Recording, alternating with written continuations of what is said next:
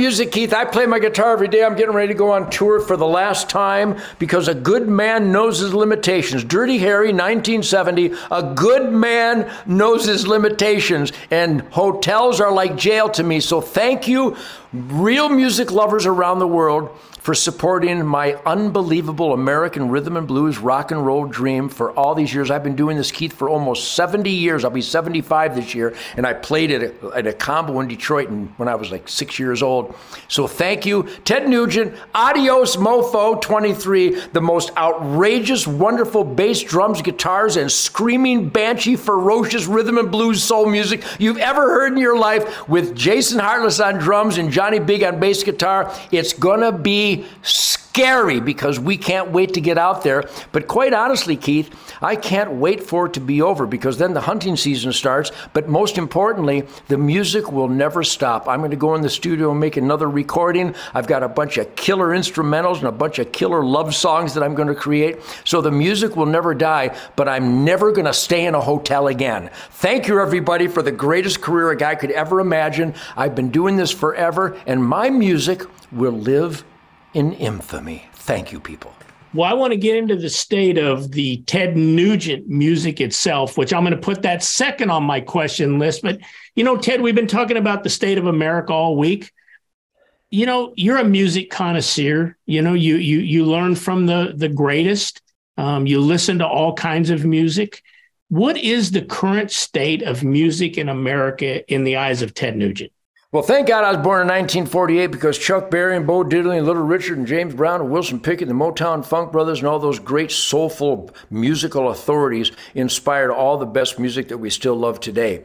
So I'm spoiled to a fault, because I lived in the whirlwind, the energy vortex of the most intense work ethic driven music. The reason we love Aerosmith and AC/DC and ZZ Top and Heart and Journey and Cheap Trick, the reason, and Foreigner, the reason we love so many bands I could name. The reason Kansas Sticks, Steve Kansas Miller. Sticks, you're right. Night Ranger, who I'm going to jam with here next week.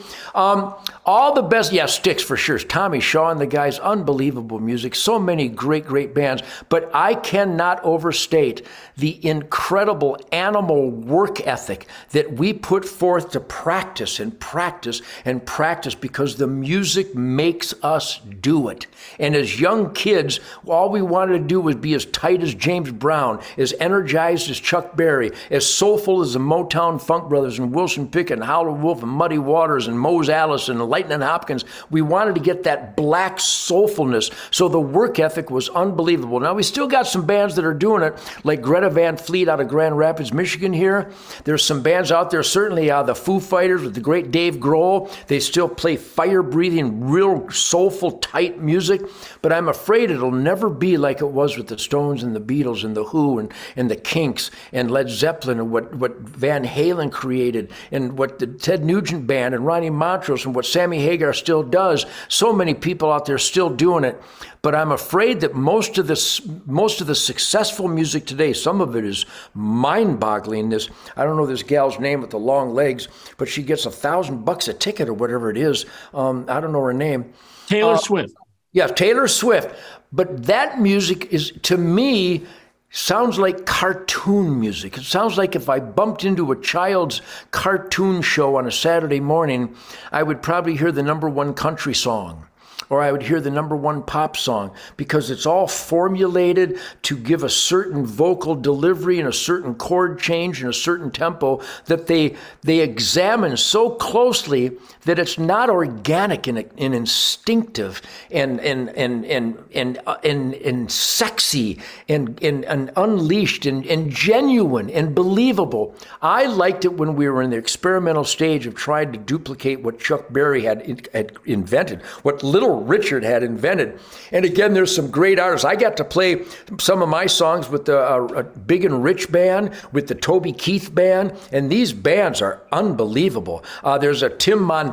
I got to play Cat Scratch Fever with the Tim Montana Band.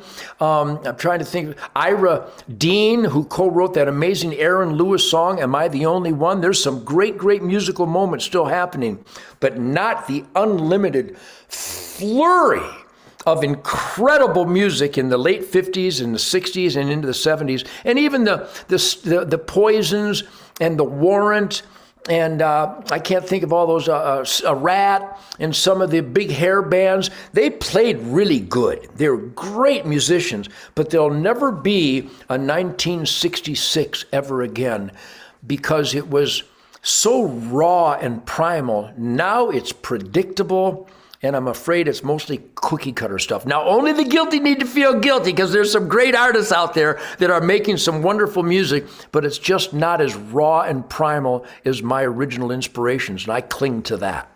So what happens, Ted, when the Ted Nugents, the Styx, the REOs, the Bob Segers, the Metallicas, the Iron Maidens, the Ozzies, when, and I've left out a bunch and you've named a bunch of others.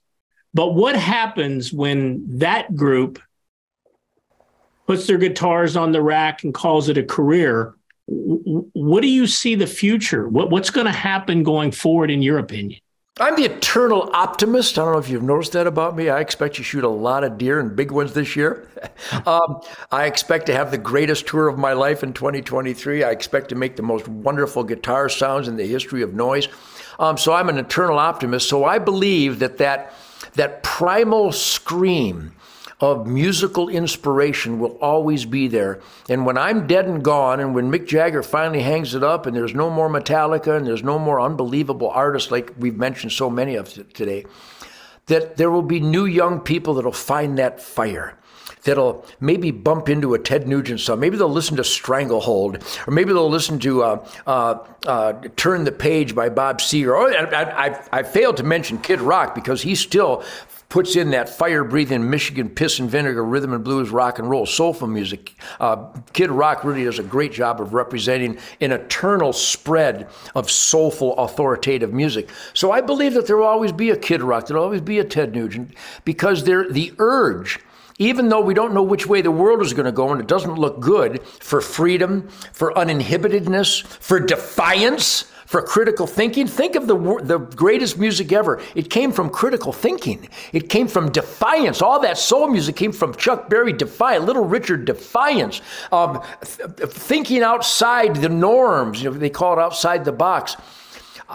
I don't know if there is an outside the box anymore. I mean, if you listen to Metallica, it's so intense, so outrageous. If you listen to Wango Tango, nobody will ever beat Wango Tango for fire-breathing intensity.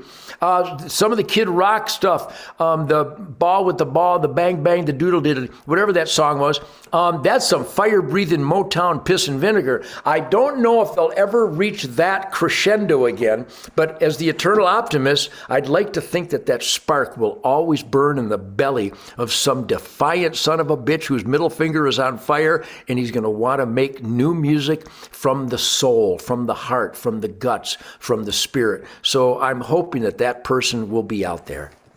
So, Ted, if somebody wants to catch the current status of Ted Nugent's music and they want to catch a gig on this tour, where do they go? Where do they find the list? Well, I've got this tednugent.com that tries to keep up with all the stuff we're doing. We just wrapped up the 33rd year of the Ted Nugent Camp for Kids charity. Please visit tednugent.com.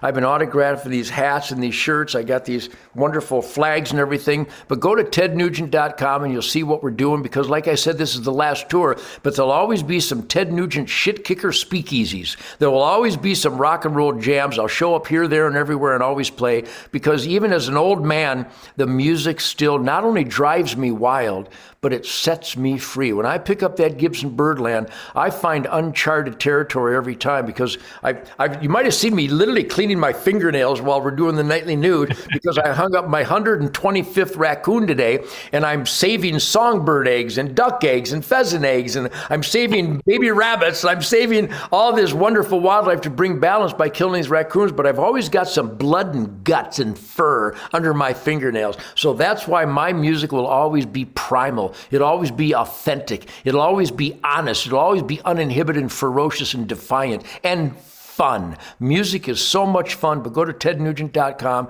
and you'll see where my flame-throwing ass is spreading love and goodwill and decency around the world. Awesome, Ted. Tomorrow I want to talk to you about one of your and mine's favorite subject, hunting but more importantly, how hunters could be the difference in all of the problems that we've discussed this week. Tomorrow, right here on the weekend edition of the Nightly Nuge. You got that right.